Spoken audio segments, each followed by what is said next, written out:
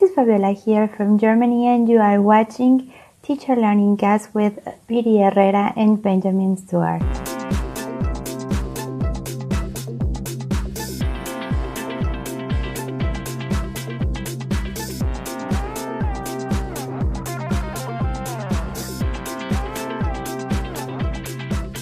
Hello, everyone, and welcome to Teacher Learning Cast, episode number 3. This is Benjamin Stewart in beautiful Aguascalientes, in a place very much familiar to me. Looks like my home. Hello, welcome everybody. Nice morning, and our third show, and really glad to be part of this adventure, Ben. Absolutely. This is our third show, and really getting started with new topics, all related to education, teaching, and learning. Our context, for those who have followed us, or those who don't know us, we teach in a BA program, and we are teaching English language teachers. So we're teacher trainers, and each week, every Saturday morning, we get together and discuss different topics. You can get involved in the conversation. We're always looking for educators who want to come in and be part of the conversation. If you want to be part of the live broadcast, just reach out to us. We have a Facebook page. I think that would be the easiest if you're on Facebook. If you search Teacher Learning Cast, you'll find a page where you can reach out to us and share ideas throughout the week. And again, as I mentioned, be a part of the live broadcast. We're always looking for people to participate and share experiences. Yes, and sorry, but I remember last week we were discussing several aspects about context, and we are trying to get into topics that are common for everybody at different educational levels, and we are trying to give opinions and get into readings about whatever we find out may be interesting for you. So please, that's what we want to know. If you don't have like really questions or comments right now, you may have topics of interest in which you want us to cover in the show, and we can invite you to join us to come live with us on a Saturday morning, and later on the video will be on demand for everybody. So share, please, like the page at Facebook, share it with everybody, and tell them, well, we are live mornings at 8:15 Saturdays morning, and later on demand, you can watch it on. So for today, Ben, what do we have for today? We got a great show here for you today. We actually have a lot of things to talk about, and part of what we're going to talk about. In fact, we'll go ahead and start with the first segment. Is personal learning networks, and there's some interesting things I wanted to talk about. I'm going to go ahead and start sharing my screen here. I came across a piece that discussed cultivating and growing your personal learning network. And there's a couple of points here I wanted to share and see what you thought about some of these, Petey. And the piece really started out by asking the question, do you have a personal learning network? And I think it's important really to start the discussion really to try to define first what a personal learning network might look like. And for the purposes of this discussion, when I think about a personal learning network, I'm really thinking about 3 different interrelated aspects of a network. One being the sharing of ideas, opinions, and concepts. Number 2, really the connections of different materials or technologies we use to communicate those ideas. And number 3, the social relationships that are developed through the sharing of those ideas, through the technologies that are being used. So I look at those 3 aspects, ideas, materials or technologies, and social relationships, as really the personal learning network that one looks at and designs and cultivates to promote his or her own learning. So I think the point of asking the question, do you have a personal learning network, I think is interesting, because I don't really even think that we develop a personal learning network out of nothing. I think we all have a network, whether we're aware of its potential or not, whether we use technologies or not. I think we all have a personal learning network that we rely on to connect with others. I don't know, Petey, how you think about that. If you've thought about your own personal learning network, what it looks like, how it's changed over time. Well, it's really interesting because I'm thinking about my students and I'm thinking about the way they interact outside the classroom, the way they interact through the technology they are using right now. I'm thinking about us talking in the halls of the university and discussing things and managing to mix this social environment at the same time that we share our academic ideas in order to have a better development, and then how that has an impact on the way I go to another person or another teacher and I have a discussion, maybe taking back whatever I grasp from our conversations, and same thing with the students, whatever they grasp among themselves, and then coming to the teacher and having more questions or more ideas to also share in the classroom. Yeah, I mean, I look at a personal learning network as really an extension of the old days where teachers would congregate in a teacher's lounge, right? And they just get together and they share ideas, thinking of it from a teacher standpoint. But as we're also teaching teachers, we have to look at our students too to see, well, how can we as their facilitators help them develop this awareness of their own personal learning network? Again, regardless of what kinds of technologies are involved or not.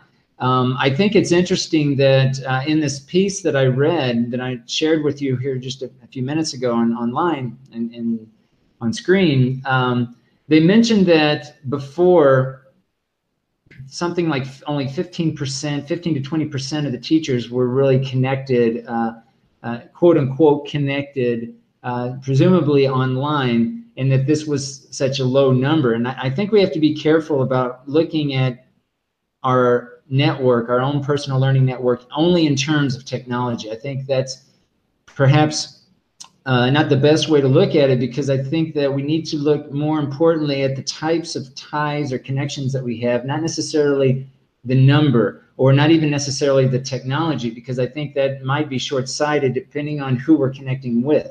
For me personally, I think a personal learning network really is, the value of it depends on the type of connection. That is, how we communicate, right? If you're connected with a person, what does that person know?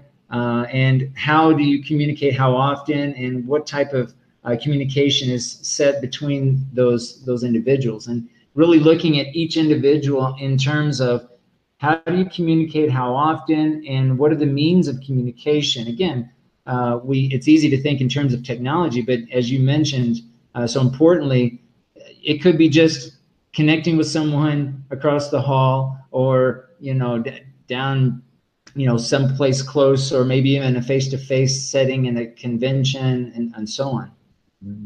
Yeah, and how those learnings or ideas or prompts for major thoughts change your mind or prompt your mind exactly to have a wider view of different situations, a different perspective, or maybe things that you didn't really consider come to whatever you are discussing, right? And yeah, as I tell my students when they come here and we start having reflection and feedbacks and all that about whatever they are doing in their classroom, it's whenever they have a moment in which they need more support, I may give an idea from my perspective, but the most important thing about that idea is not to carry it out. It's to generate more ideas, to help students to generate their own ideas and their own transformation of whatever I come to suggest if it is necessary,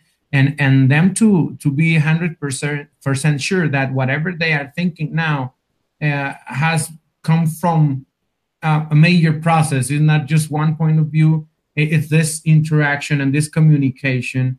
And as you mentioned, I think it's one of the basic concepts, communication, to raise awareness. In your case, Pili, let's take a 8th semester tutoring practicum course, how many students typically do you have in that course? Sorry, didn't hear that. Your sound is getting like, for moments, it's getting like Okay, I was asking about the course that you typically teach. Let's say an 8th semester practicum course. How many students typically take those types of courses? Oh, we regularly have from let's say 16 to 22 students, more or less, and they go and have their practice, their teaching practice, in a real group, in real schools at their choice, in the educational level at their choice. They are the students around, let's say, around 18 years old, 18, 20 years old, around 20s, I guess, and they're just about to graduate. All right, so one of the lines that I read in this piece, Cultivating and Growing Your Personal Learning Network, was, alone we are smart, together we are brilliant. And I'm thinking about in terms of your class. Let's say you have a class of 20 students, and of course you have your one-to-one tutoring relationship that you're giving feedback directly to the student based on what he or she's doing for that particular week, whatever he or she's working on. I'm wondering your thoughts about how we might integrate this idea of together we are brilliant, bringing in students in the class where there's some sort of environment that they can really share those experiences and really take advantage of, let's say, their own quote unquote personal learning network, right? With being their classmates in this case, what that might look like. And then the next level, the second part of that would be, how could they do similar or have similar interactions, maybe with people outside of their own class, even maybe outside your relationship as a tutor? Well, yeah, it's interesting because somehow this individual work with each student in their reflection in whatever they do, it's coming to get this kind of community. And it's interesting you manage that because it's the kind of topic I'm gonna talk in a while. And but the community is being raised, and we're taking the advantage of technology. Before we would use the platform we are using for the class just as a repository of whatever they are producing individually, and the way the process goes, and the way they are transforming their reflections, their lesson plans, and all that. But right now it's been a year, or maybe more than a year, in which in my different classes I've been having these folders, individual folders, shared among themselves. So, and it's something that at the beginning I was wondering if they would be comfortable with that, and at the end nobody mind, and they all know they have access to other folders, and themselves they bring into the conversations aspects from other students that they read, from which they grew some ideas, and they want to try, and now it's becoming something a little bit more natural, that during these sessions we have, we all talked about, you can go to this folder and see this lesson plan, you can go to this reflection and see how this guy is reflecting, or something similar happened to this person, and it little by little it's getting more common in such a way that I already have students who are coming in pairs here to the individual sessions, which are no longer individuals. Now it's a pair, because they have a very similar group with a teacher, both of them with the same teacher, different groups, and pretty much they are working almost hand to hand in planning and in all this material. So yes, it's becoming kind of a community. And now that you mention it, yeah, it would be interesting to have once in a while these major sessions where everybody can jump in with their opinions on certain topics, right? 22 students may be kind of difficult to handle in this sharing and exploring, but sure, there will be a way. Yeah, I just, I don't teach in the practicum strand, but I think that, I know that students have a lot of contact and a lot of opportunities in the lower semesters, or the earlier semesters, sixth and seventh semester, for example, where they have a lot of opportunities to work together with classmates and share ideas. And I know that as they get to the 8th semester, where the expectation for them is that they are more independent, and they should have a level of interdependency in their own teaching practice. But I still think it's very important for teacher trainers as they become professionals and start entering the field, that this idea of working together and sharing that they probably are more used to in the earlier semesters is really something that they should continue doing throughout their whole professional career. And because I think that's really the basis, as we've been talking about here, of maintaining and cultivating and really understanding one's own personal learning environment. I feel like sometimes the perception is, in general, that once you're graduated and you're a teacher, that's it, you're on your own type of thing, and you're really just working as you want, and you, this idea of kind of sharing kind of takes a back seat, you know. And I think that really sharing and making your own teaching practice as transparent as possible, I think, is really the what underlines being able to share in a personal learning network and really being comfortable. I think it's just a matter of being comfortable. Are you willing to share and share your materials and experiences with others, so that you can reap the benefits of maybe receiving some benefit in the future? I think it may be part of the social aspect of this network, because it's really important the way you get along with people and the way what you said, that you're willing to give and receive and share and whatever is needed. It's it just came to my mind last year. I was in a course with the teachers from Programa START here in Aguascalientes, which is the national language program for primary education. And one of the teachers that was there as a presenter, she was mentioning us that they have groups for their planning that are informal. It's not something that is required. They decided to get together. Once you know which group you're going to have and where you're going to be, they get together with other teachers and they get together to plan once a week. And it's something that it may be interesting to look at and invite these people to share with us what happens in those sessions in which they create material, they plan classes, they share ideas, and it's something that it has become common amongst them. Some of them, I mean, it's something informal, and I know there are a couple of these groups around in town. Another thing that I've seen also is that in these congresses and workshops they attend for preparation, they start to bond and they make social links, which later become working links in which they support each other for their regular classes every day, which I happen to enjoy when I knew about that. Well, and I think the key point that you're making here for me is that these teachers are forming these groups on their own, regardless of whether the authorities or coordinators or from the top are really pushing this. We're talking about some sort of organizational change from the bottom up.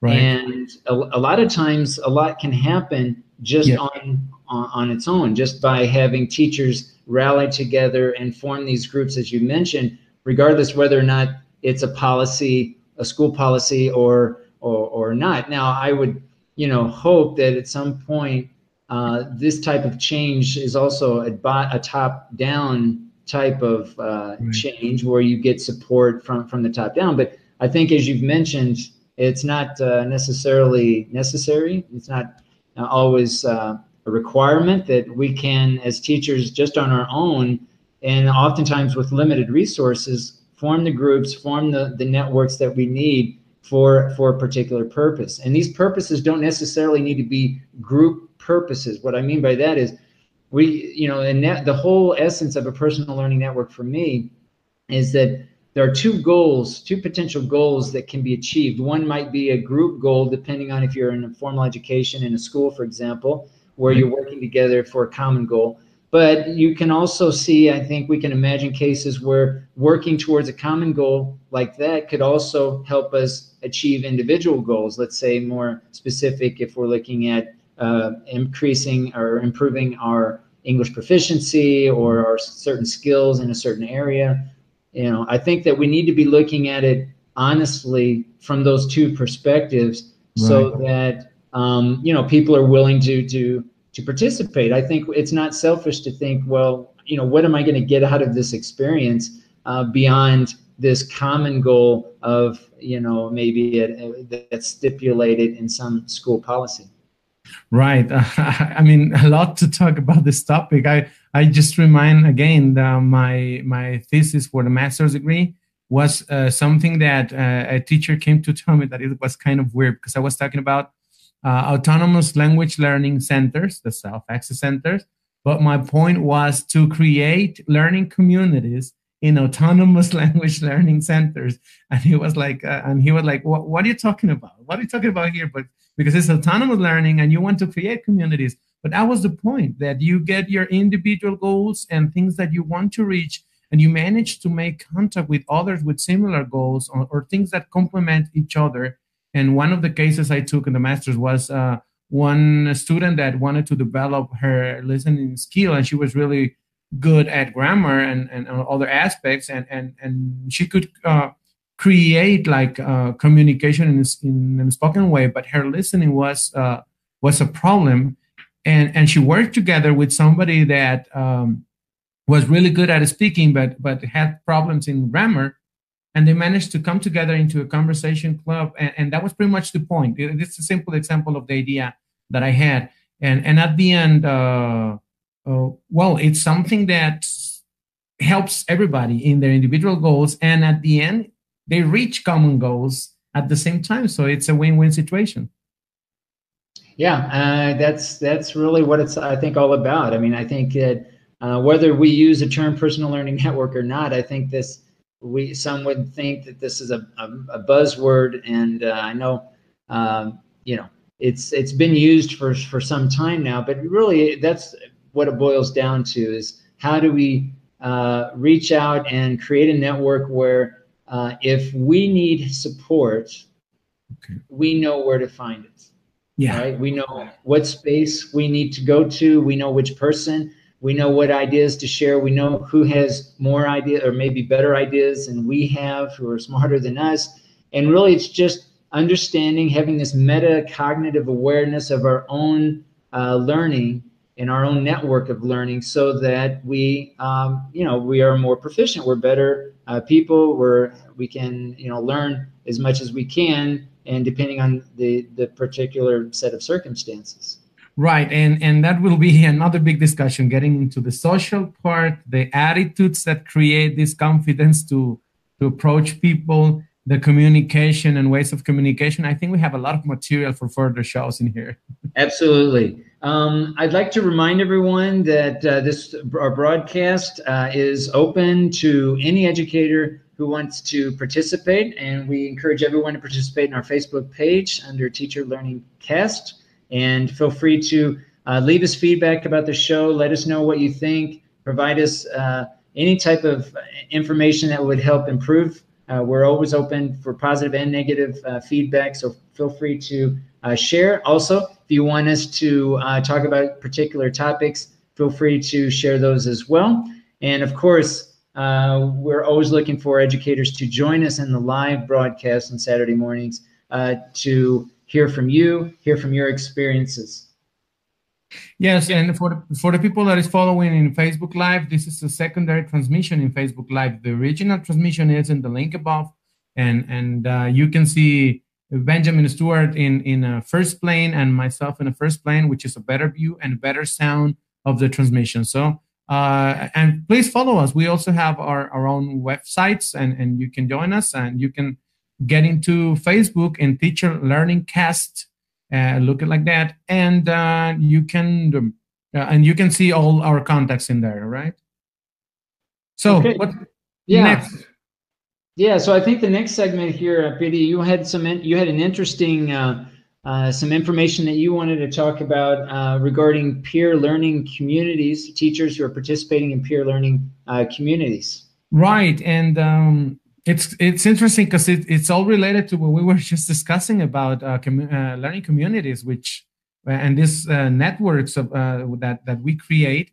But I wanted to look at it from a perspective that when I was thinking about the topic for this week, it came to my mind because of different reasons and talks with my students. What I've heard several times from different teachers, that when you get into the classroom, you leave your personal life at the door, and then you get into the classroom. And then it's something that I've always, it's a debatable perspective, but I was thinking the other way around. When you go outside the classroom, do you leave the teacher inside? That's what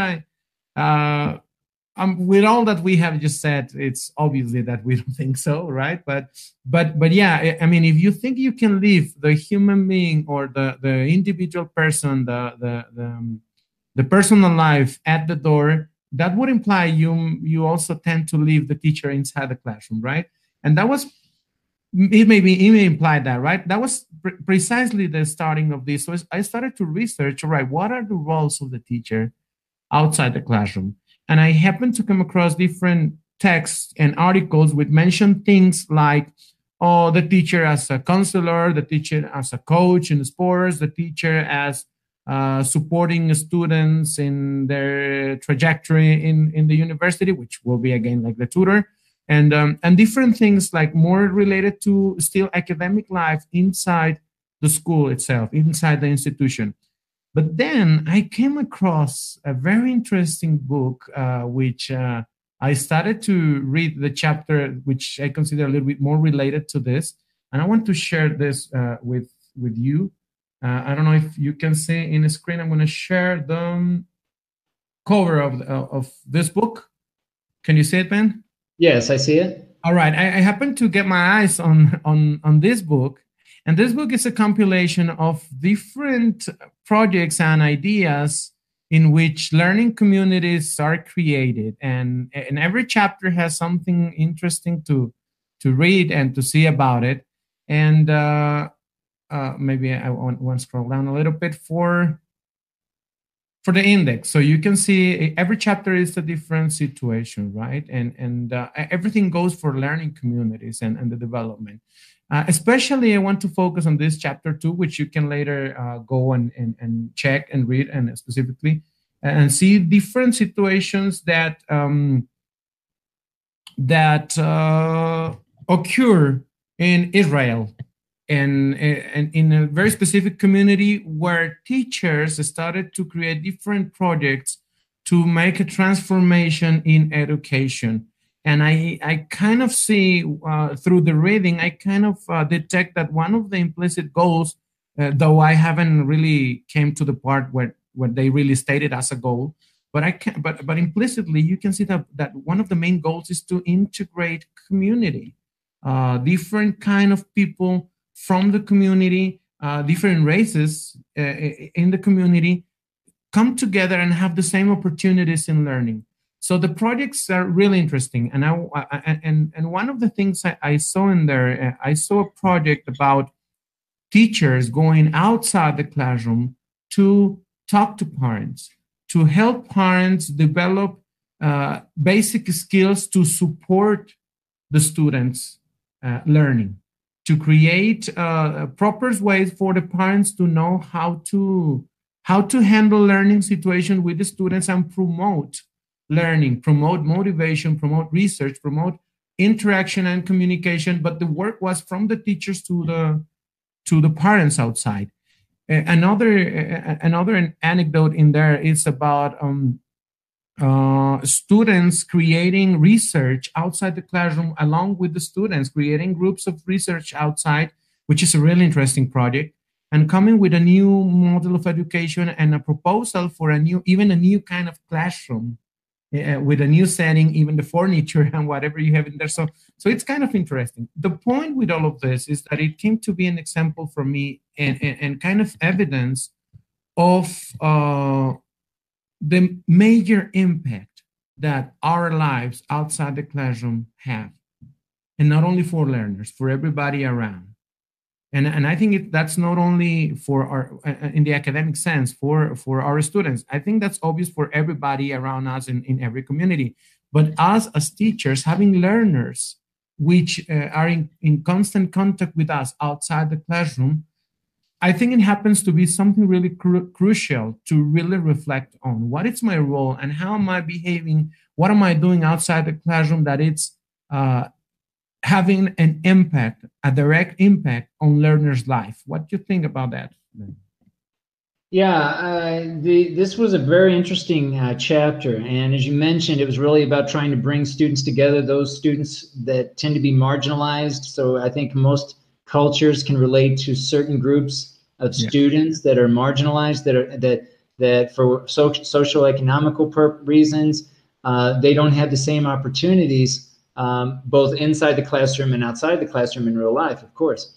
So I think one of the challenges actually, and thinking in our context in Mexico, we certainly, depending on the parts of Mexico that where you reside, we're going to see certain students that are marginalized. But I think what we need to try to help our teacher trainers realize is that one of our goals is to try to integrate all students. And I think even from a linguistic standpoint, we're gonna have students who are struggling with the language, some more so than others. And so our goal is to how can we facilitate this process of bringing those students together. And I think this chapter really addresses this. They talk about a group investigation model, right, where they look at 4 features. And I think it's important to mention these 4 features: 1 being investigation, 2 being interaction, 3 interpretation, and 4 intrinsic motivation. Right. So I think those 4, investigation, interaction, interpretation, and intrinsic motivation, trying to incorporate those 4 into this inquiry-based learning approach, I think is really interesting. I wrote a piece a couple of years ago on this very topic about how to bring in research into an everyday classroom, right? So teachers or students or teachers would help students find ways to collect data, and regardless of the course, right? They would collect data. So maybe it's an interview, maybe it's a survey, maybe they observe something outside of class, but they help them actually collect the data. They analyze it to a degree, and then they present it. And I think it's very much in line with this same chapter where they talk about these 6 stages of this group investigation model as the classroom. Number 1, the class determines a tool or organization and research group, so they actually form the groups themselves. Then number 2, the group plans some sort of investigation. Right. Number 3, the groups carry out the investigation. Number 4, the groups then plan how to present their findings. Number 5, the groups make a presentation. And 6, the teacher and students evaluate their projects. So it's kind of involved. I think it's worth looking at these stages in more depth, in more depth that we can possibly talk about it today. But I think that having your point about the teacher working very closely with the students, right, and them forming groups, that they're forming these discovery opportunities, these inquiry-based learning opportunities for them to really search out information. And in this case, in different cultures, really to learn about each other's cultures. I think, again, linguistically, we can look at parallels, how we can do something very similar so that the weaker students can really integrate and interact with students that maybe have a higher language proficiency.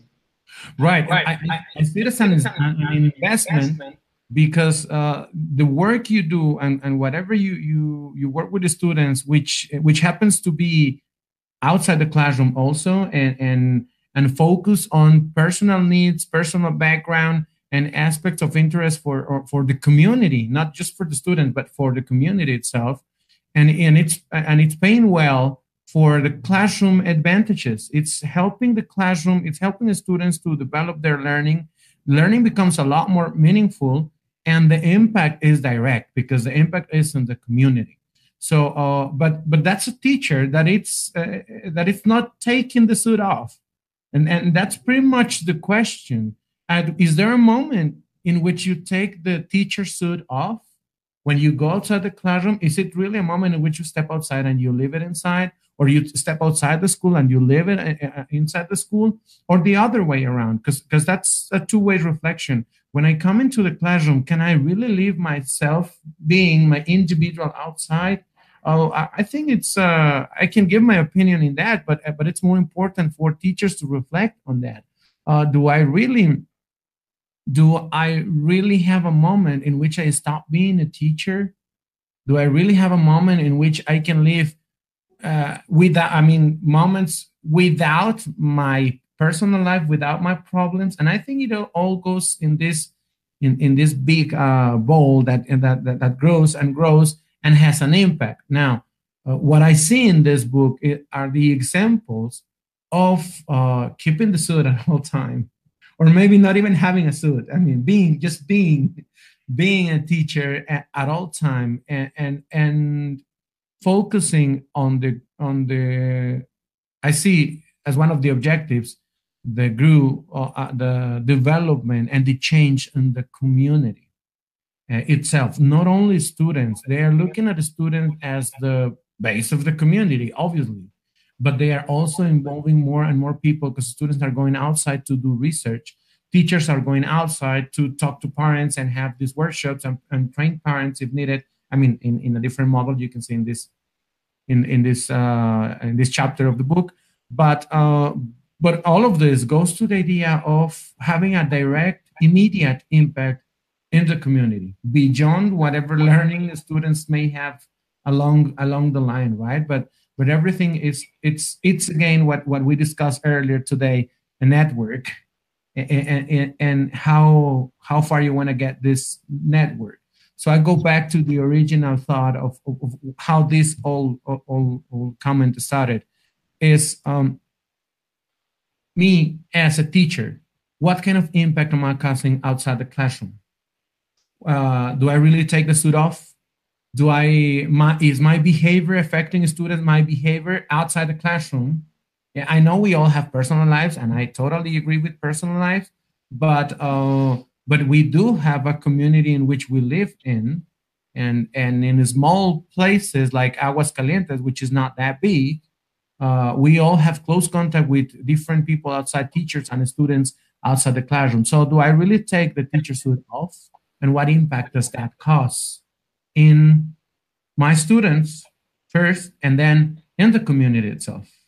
Yeah, I mean, if we look at how we communicate and what roles that we take outside of the classroom, I think we need to ask ourselves, am I taking a teacher role or a learner role? The question you're asking about, do we take the suit off or not?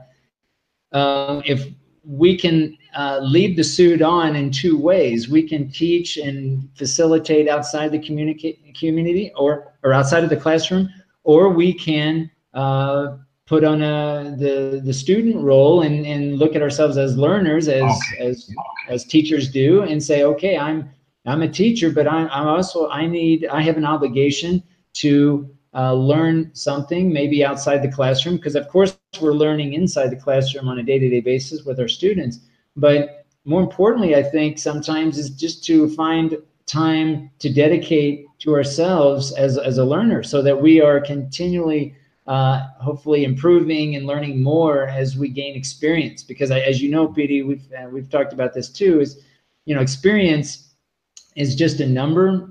How many years have you been teaching, right?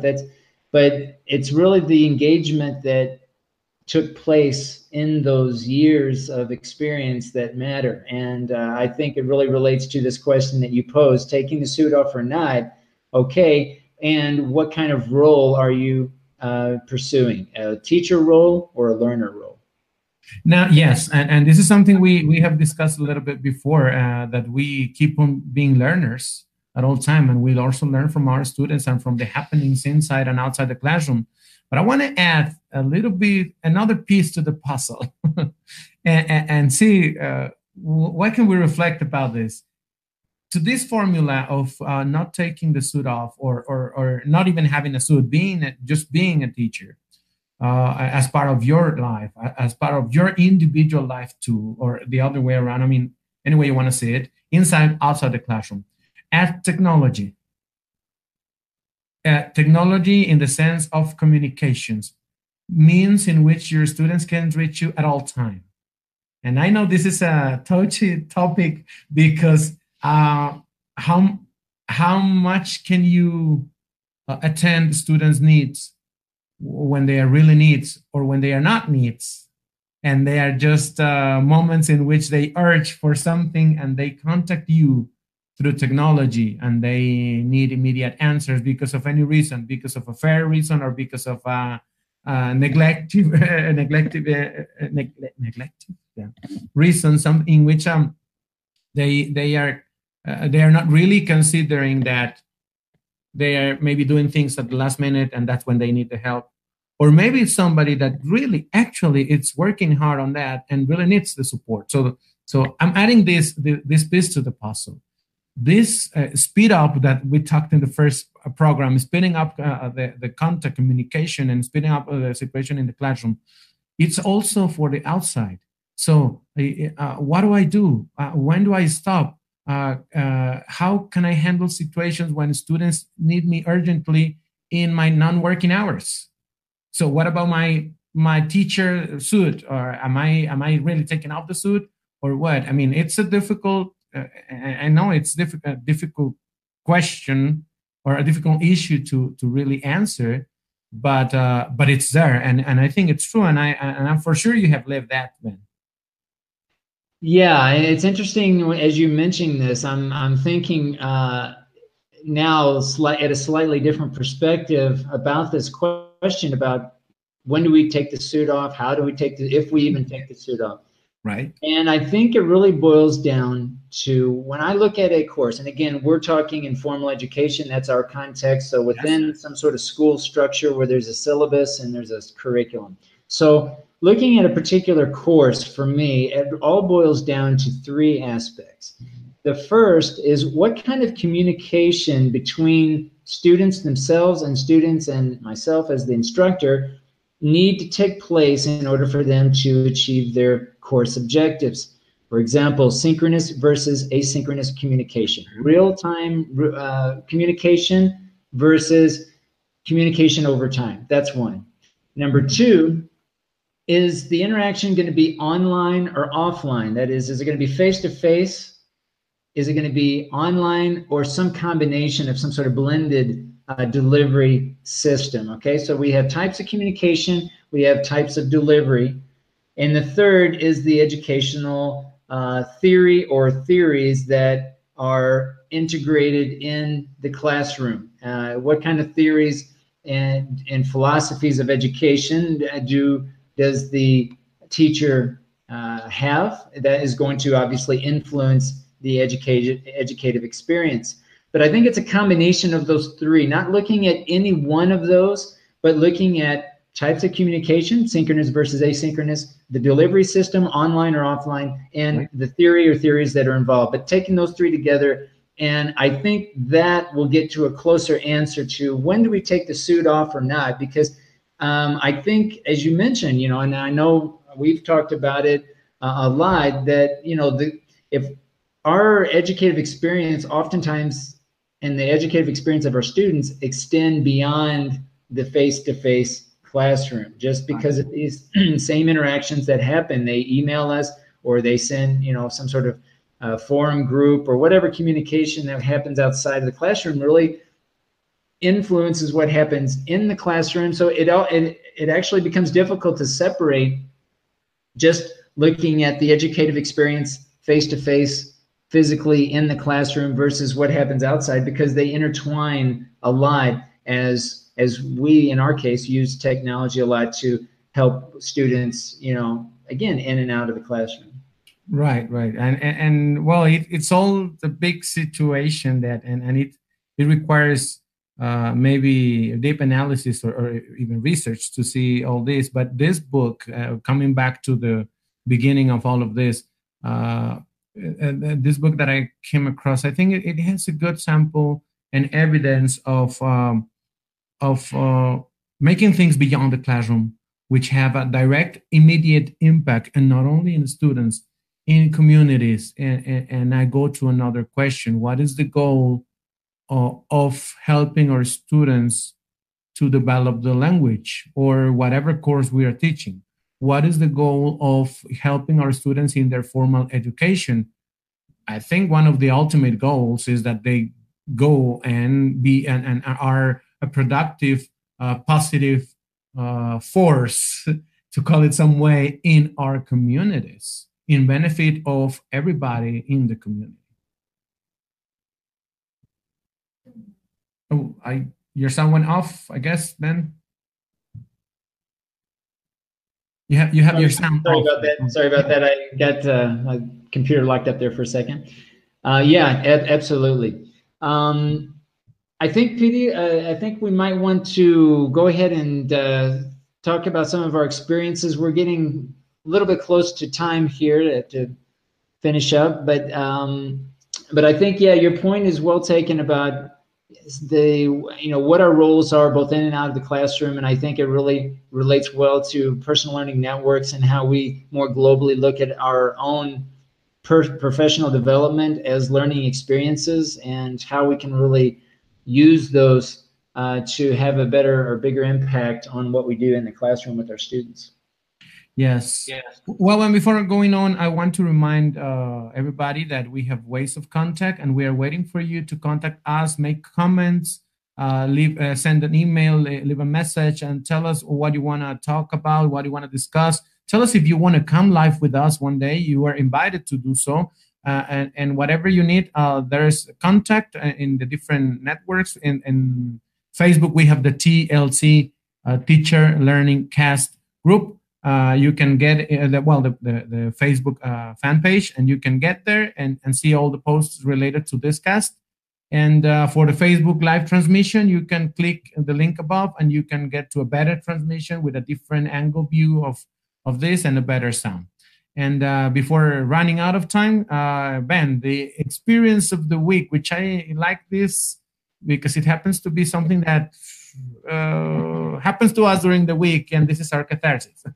Yeah, absolutely. I'd like to kind of extend our conversation from last week. Last week, I shared an experience with a writing group, a fourth semester writing course that I'm teaching, where I shared an experience where I worked with my group by sharing a list of writing errors, and they self-corrected based on the list of errors. So I didn't really provide a lot of direct feedback on an individual basis, but instead gave kind of a group a list of errors that they then checked each one by one, and we checked those as a group and clarified doubts. And I wanted to do something similar this week with my propedeutic group. So I have a first year student writing group this semester, and they are developing their first academic 5-paragraph essay. And I did something similar where I shared a list of errors, and I asked them to check and make corrections on their own work. The next day, I shared the same list, and I had them partner up with a student from a classmate from another group. I actually have 2 proped groups, right? So I had them partner up with a classmate from the other proped group, so they weren't in contact with them directly at the time that they were leaving the comments. And I had them take the same list and have them make comments to their partner group. And using the same list, I had them find 3 things that the partner did well, 3 things that the partner needed to consider or that didn't do all that well.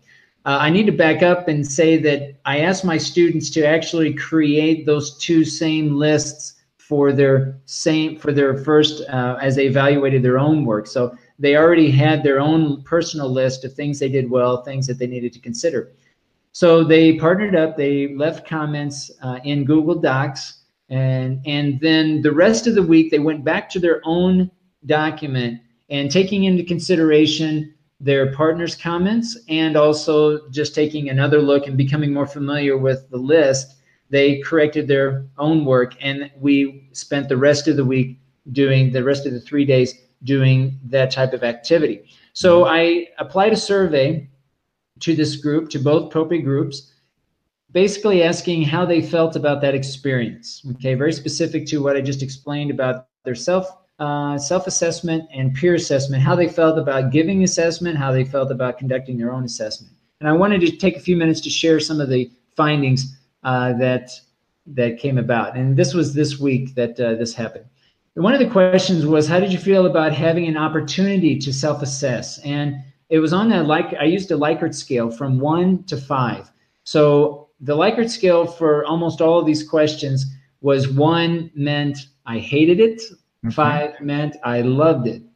So in this first question, how did you feel about having an opportunity to self-assess or self-correct your own work based on the list of written elements? The list of writing elements, again, were the list of mistakes or errors that I developed based on my review of all of their work. So I created that list.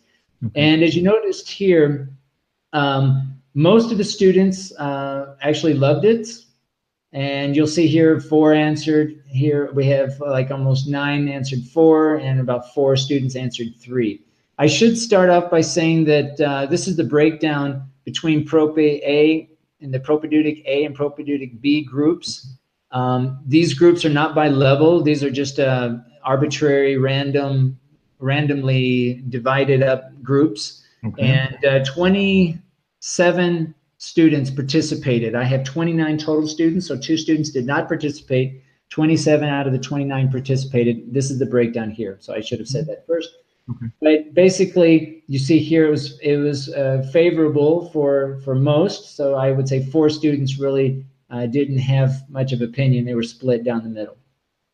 A similar question was asked, though, about how did you feel about having an opportunity to assess your classmates' work? So now this is them taking kind of a teacher role. And you'll notice here that although somewhat favorable, you can see that they didn't feel quite as comfortable leaving comments to their classmates' work. And I think this is understandable, being that, again, this is probably an A2 level group, according to the Common European Framework. So this is probably a high basic level English proficiency level. So I think it's natural to probably not be all that comfortable. But you can see that there was still somewhat favorable, and there was no responses under the non-favorable side.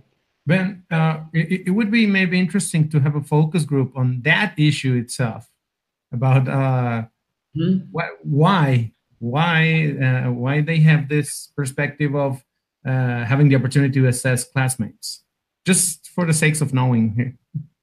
Yeah, absolutely. This was kind of, for time purposes, and I wanted to try to put together something for today's show.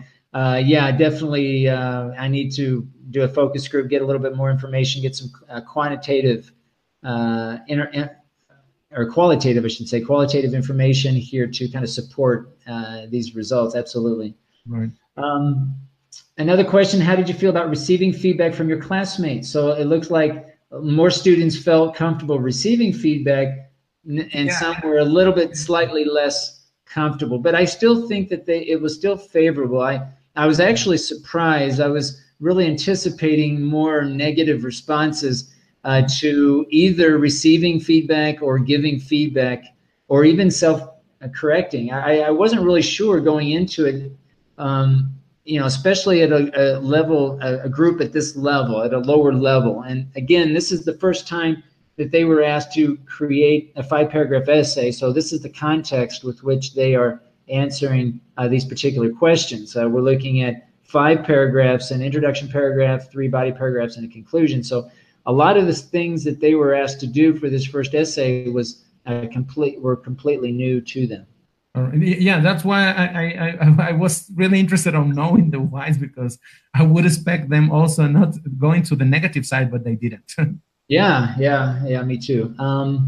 Let's see, another one. How did you feel about the order in which they first self-assessed and then provided feedback? So this was more about the order of the week. Again, starting out with the self-assessment first, then providing peer feedback, and then receiving their peer feedback, and then continuing with their self-assessment. And these are the results, very similar to this up here as far as how they answered. Another interesting thing was the time that it took to answer. If you notice, like this question took on average 3.96. Now, I'm assuming these are seconds, okay? Yeah. I'm assuming these are seconds. Yeah. But this one was pretty quick versus some of these that maybe took a little bit longer.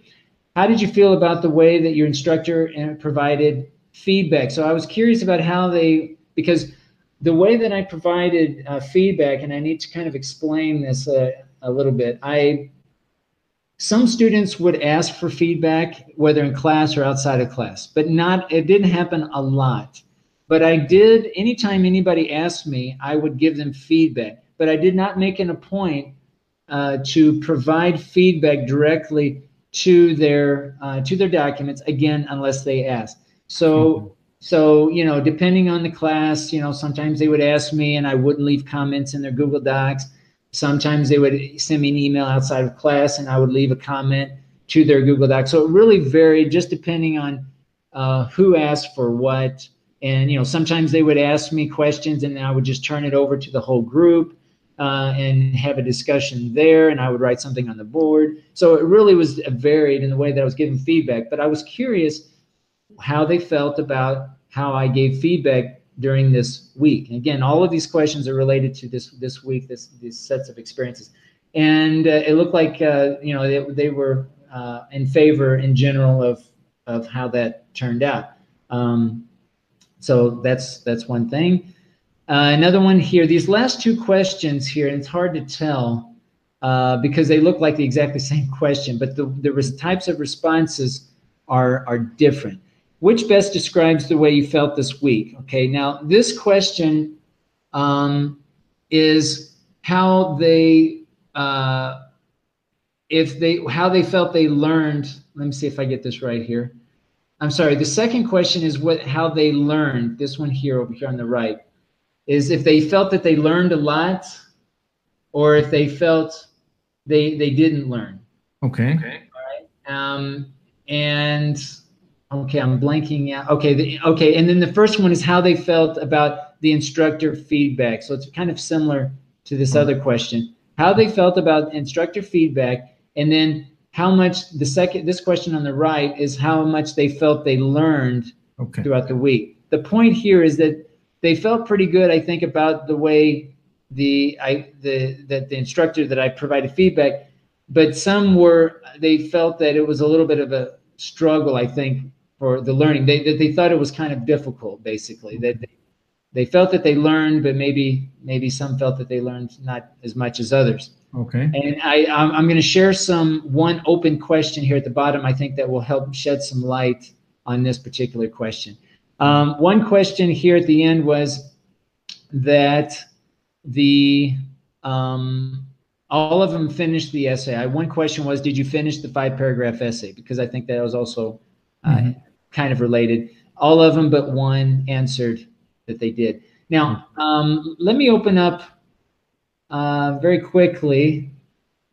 Let me open up because I don't see the open question. I want to share these open questions only because it sheds light on one of the points here so give me just 1 second here. In fact, I'm going to stop sharing my screen and open up the link, and then I'll come back to you. But I don't know. I felt it was interesting, and I always have an interest in self-assessment, like what students can do on their own, right?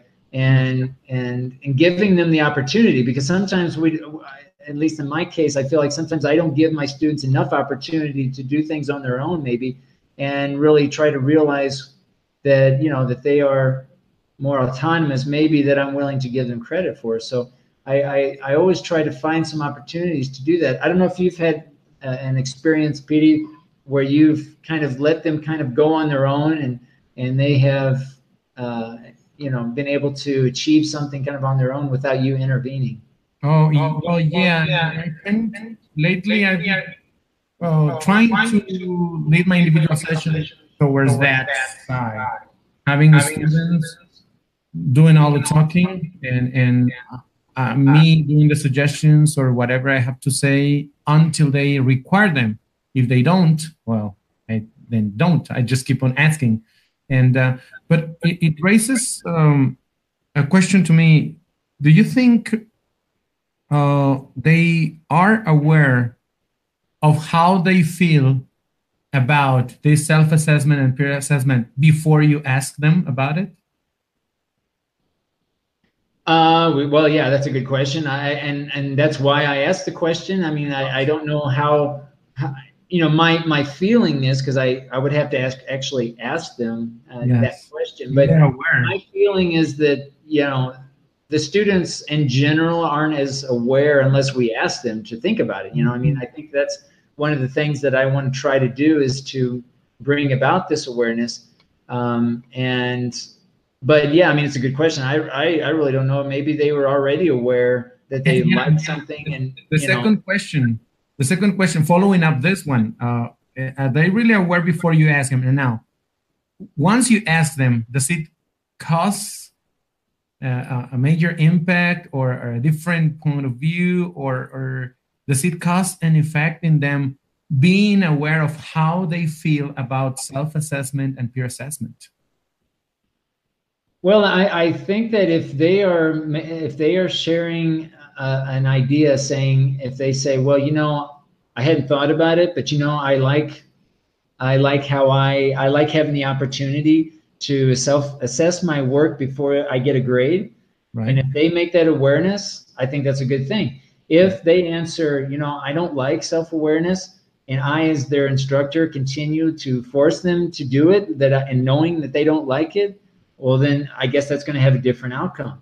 And so I think the part of it is, yes, helping students become self-aware, but also becoming self-aware as the instructor. So I'm hopefully making the better decisions in the future, so that they, you know, that they're engaged, right? So that was the purpose too, to see, is this working for with my group? Do they like it or not? Should I do something similar because we're going to write another essay next unit? And, you know, and all of this goes into my planning and reflection and consideration for future classes to say, okay, let's either try this or let's try something different.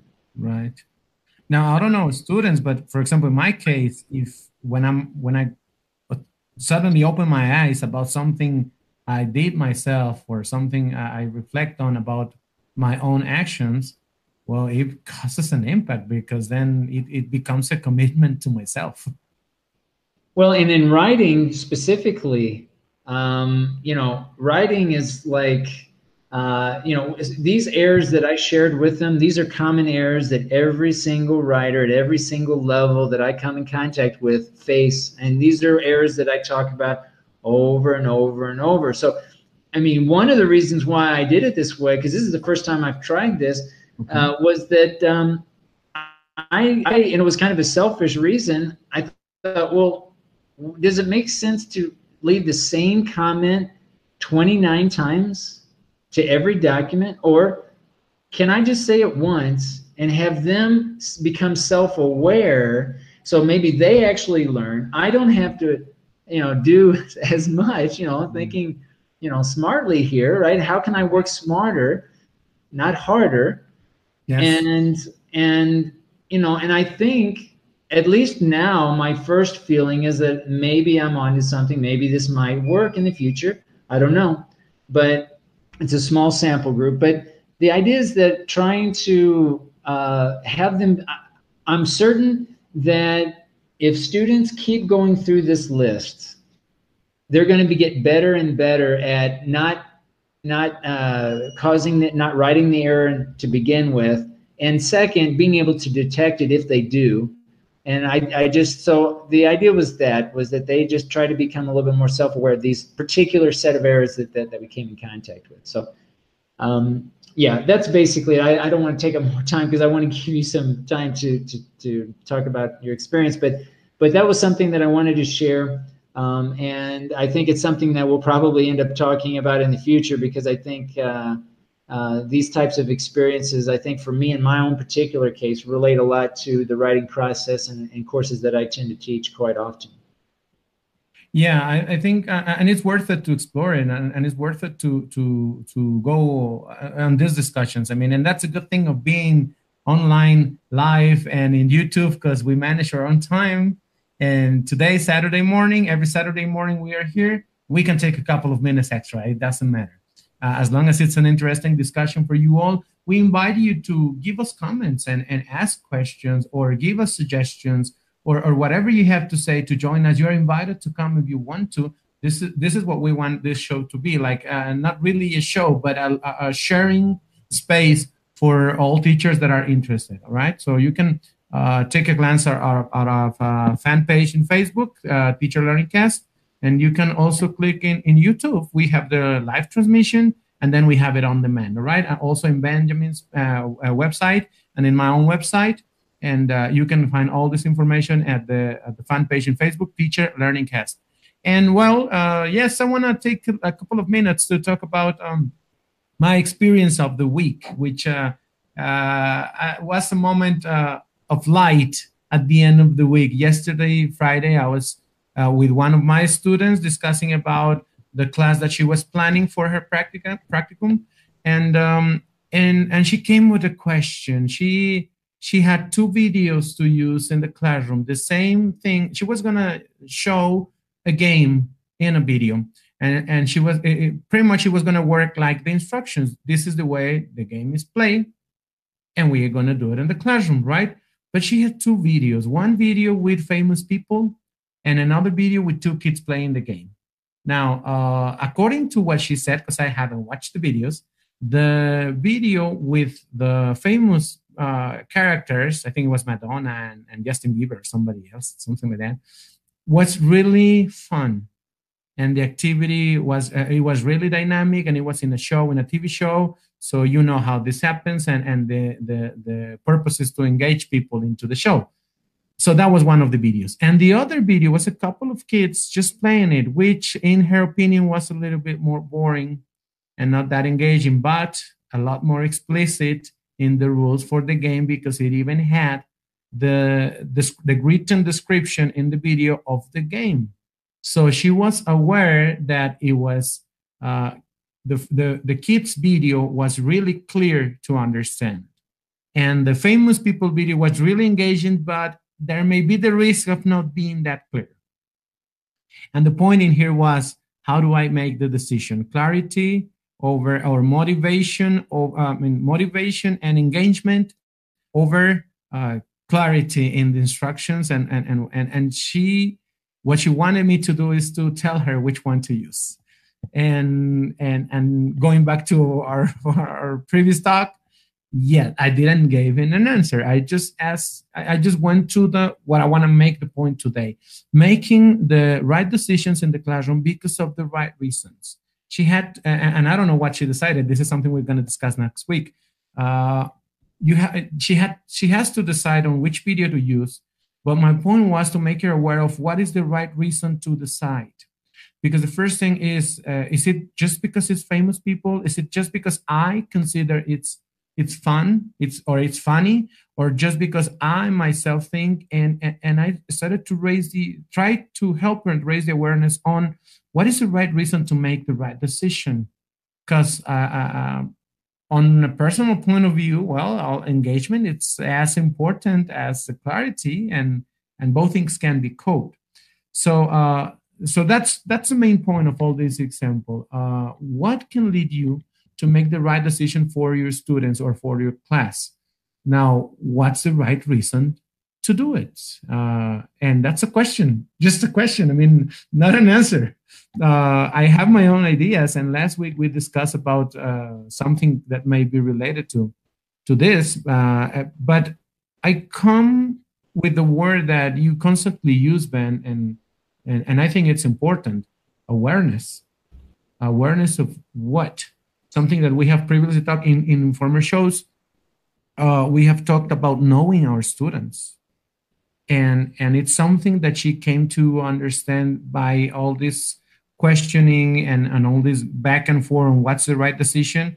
And yes, she managed to have a little bit of herself came to the awareness of, right, it's also, I mean, it's not just me, it's about a student. me as a teacher have some control and have some ideas and maybe more experience on certain aspects, but students are the stars of the show, so I need to consider them. And at the end, what the way we ended this, the way we didn't end the topic, we just paused it while she decided what to do. Is that it's really important to know your students. That's the first thing of all. It's really, really important to know your students. And my final question, which I didn't expect an answer at that moment, is: do you know your students well enough as to make a decision on which video? Because there was an extra issue in the video. There was something related to a sexual comment in the Famous People video. And it became part of the decision, like, how can I bring this into the classroom?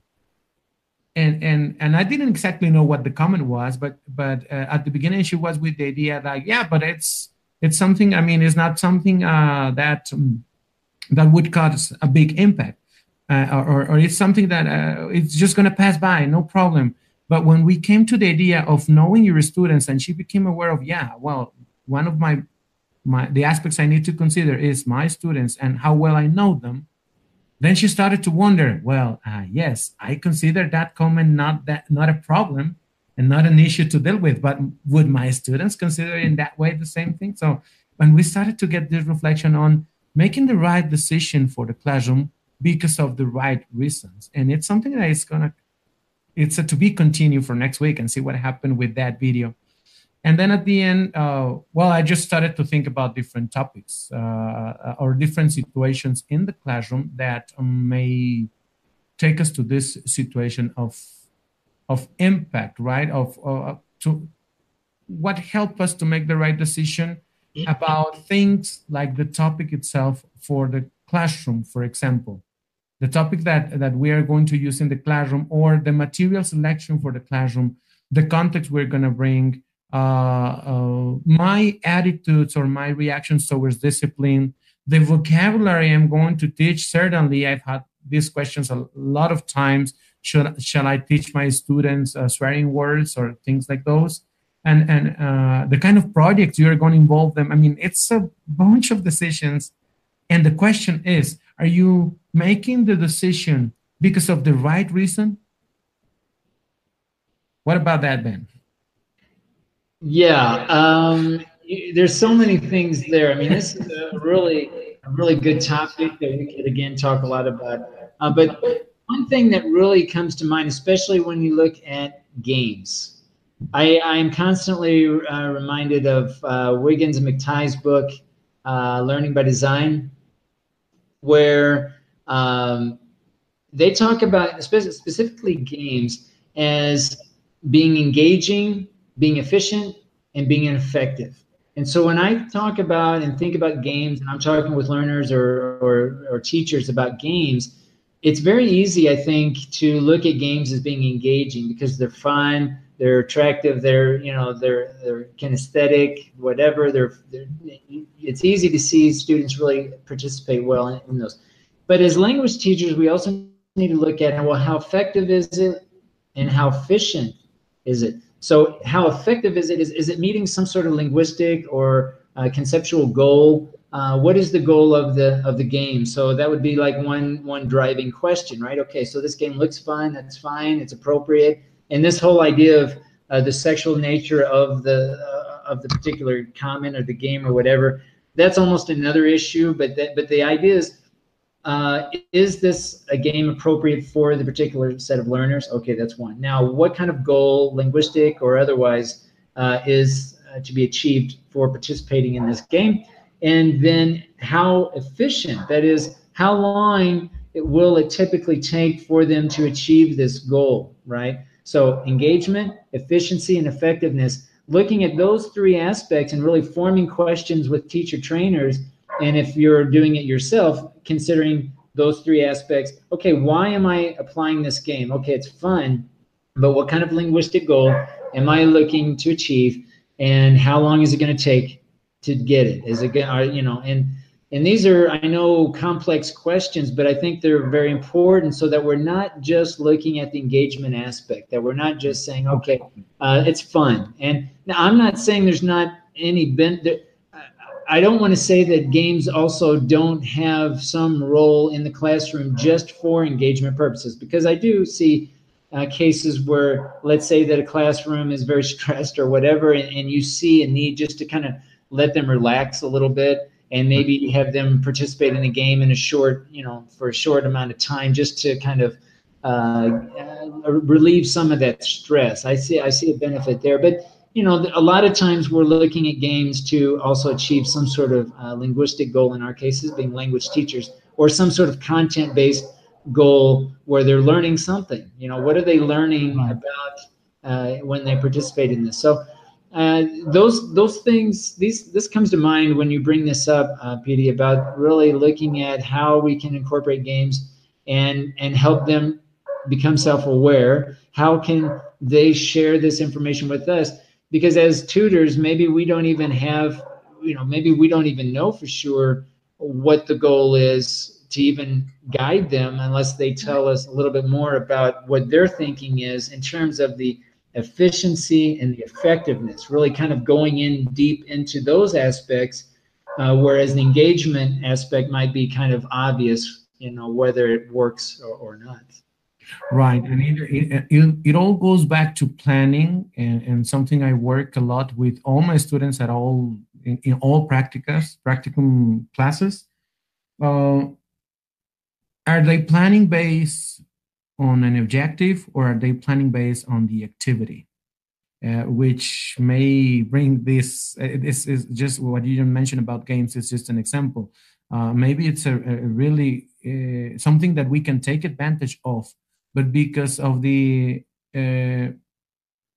conscious or unconsciously plan on having the game itself, the teacher centers the whole class around the game.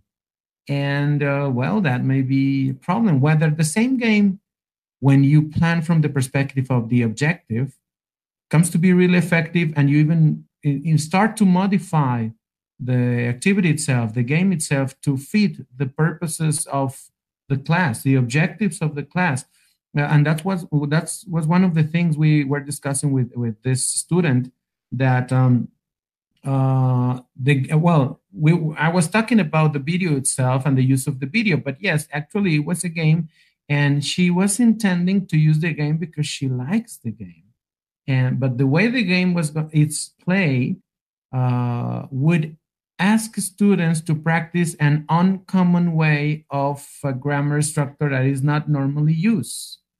And so I started to ask her if she was aware of that. And she was saying like, well, but it's a correct structure. All right, but it's not the common structure. And do you think that's the structure that it's going to come in the exam? Do you think whoever evaluates them, it's going to agree that that's what they expect? Or what's going to happen to the regular form or the most common structure on this tense? And do you think it's worth it to avoid it, to use the structure of the game? And it all goes back to the objective. What is the objective? The game or the language that is going to be developed, right? And we can go on with this discussion and talk about all of the elements that have to be considered for the topic, the context, the function, the et cetera, right?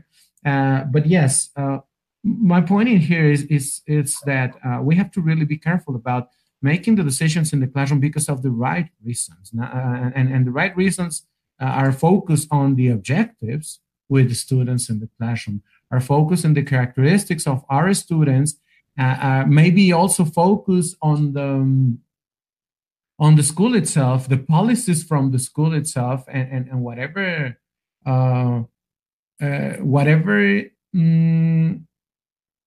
the school intends to, for example, a humanistic approach or a more communicative approach, or maybe just a school which is based on developing in students the skill to speak, and that's it.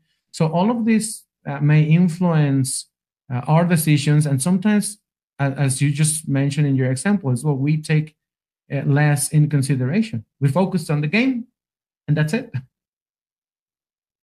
Yeah, and if you boil down a particular grammatical structure that happens to be the focus of that game, and you're saying that this grammatical structure is not even worth considering, then it really is less about the game. It really has nothing to do about the game. The game is not even the issue. The issue is, okay, first of all, what grammatical structures, or linguistic aspect are we even evaluating? And then starting there and then saying, okay, well, how can we engage them? Okay, well, maybe a game or whatever. But I think even maybe starting, as you're saying, starting with the what is the goal? Is it effective? And then more importantly too, and often harder, is to find the efficiency of that. Like how efficient, how much practice are they actually getting of that grammatical structure by participating in that game? So all those questions, I think, need to kind of unfold. And again, students need to become self-aware of that. In their planning stages and implementing and evaluating. I think it's, personally, and I know that we have a semester to complete a course, but students going into something and they have, knowing that as a tutor, maybe that things aren't going to go well, as long as they learn from that experience, I think that's right. It's almost, I would say a big benefit of actually going into a situation thinking probably this is not going to work, but I'm going to see what I can learn from it and then move on, is something to consider. Because again, for me, I feel that if students can learn to reflect and become aware on their own of these issues, they retain it a lot more than if we just tell them that this is the way it is, or this is our opinion on something. So it's really just trying to find those opportunities to make that happen. And it's sometimes difficult. Well, not difficult, but the thing is that it takes time, going back and forth until the students realize. And just to sum up, I at the end, I started to reflect on when do you see this kind of situation, like that it's really important to consider the right reason why to make a decision. Well, the first thing is that I think at all times in the classroom, you need to look for the right reason, not for the sake of doing something or because you think so. Maybe that you think so, maybe apply if you are really aware of different aspects and in the classroom. But things like politics, religion, sex, violence in the classroom, well, there are things that those are really points in which it's easier to be aware that you have to be very careful and you have to decide write things about it, just as a suggestion. And then it may be not that positive to make the decision because you believe something that it's in one way that it's right, just because you believe is right and you don't have a really background on why it is right, or make a decision on something because people have told you so, what you just said, because somebody told you so, and you make that decision because somebody told me, or make a decision because you consider it's taboo, because you consider it, and that's it. And it's all about your beliefs and your character and the way you have been developing your personal growth and knowledge, and just being careful about making decisions because of that only. And what you believe about the students. Be careful with what you believe. You need to be a little bit more conscious and aware of our students and how they are really like. It may be better to look at as a basing point in your decision the relationship you establish with students, the relationship you have so far with them as to how well you know them and what can you decide for them is better in their learning, having learning as the objective. And what I don't know about the students also may be a good aspect to reflect when making a decision. Because if you don't know, well, that may give you a warning and you don't risk it. Institution policies, as I mentioned before, educational model of the institution, and my capacity to handle certain situations, and my awareness of not getting into fields that I'm not a professional at. Being specifically about personal issues that may be delicate, touchy to handle with the students, and it's easy for us just to bring an activity in which they talk about their feelings, but we may not be psychologists as to be able to handle situations when talking about feelings, right? So just food for thought for everybody to be careful in this. I mean, as a suggestion, just to wonder and to have this question: why do we decide to do something in the classroom? Is it the right reason why I'm deciding to do it or not? Very good. Yeah, so a lot of good, deep questions here I think we brought up today.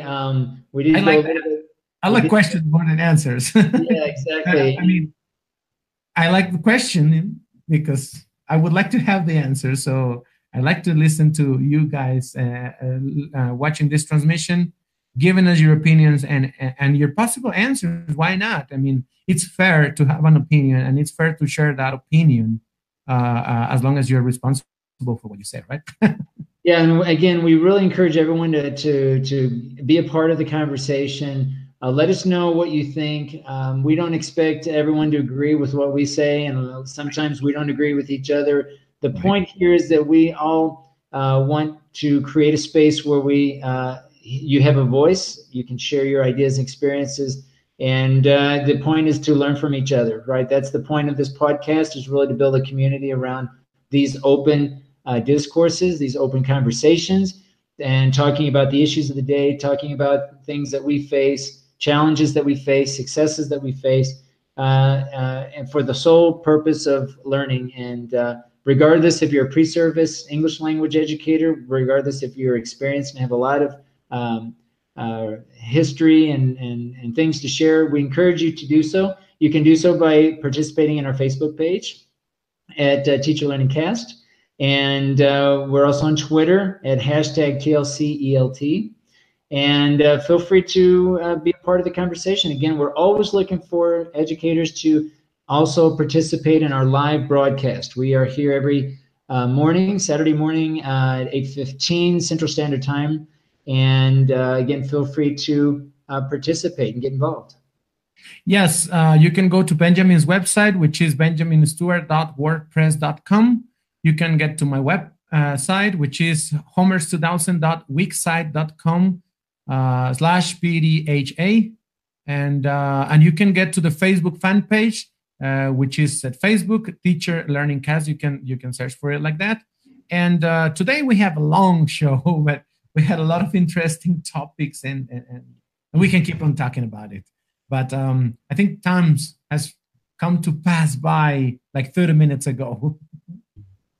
So yeah, I think we'll go ahead and conclude. Thanks, Petey, again for your insights and discussions this week. Thanks everybody, for those of you who watched us live and who's also watching the final broadcast or the recording. And again, feel free to leave comments in any of the spaces that we mentioned. And we really appreciate your watching the show and being part of the community. So thank you very much. Thank you, everybody. Thank you, Ben, for today's talk and questions and answers and whatever we could share. I think today I take a lot of things with me to think, reflect, and act. Same here. All right, that'll be all for now. Thanks, everybody. We'll sign out, and we'll see you in the next live broadcast. Thank you for learning.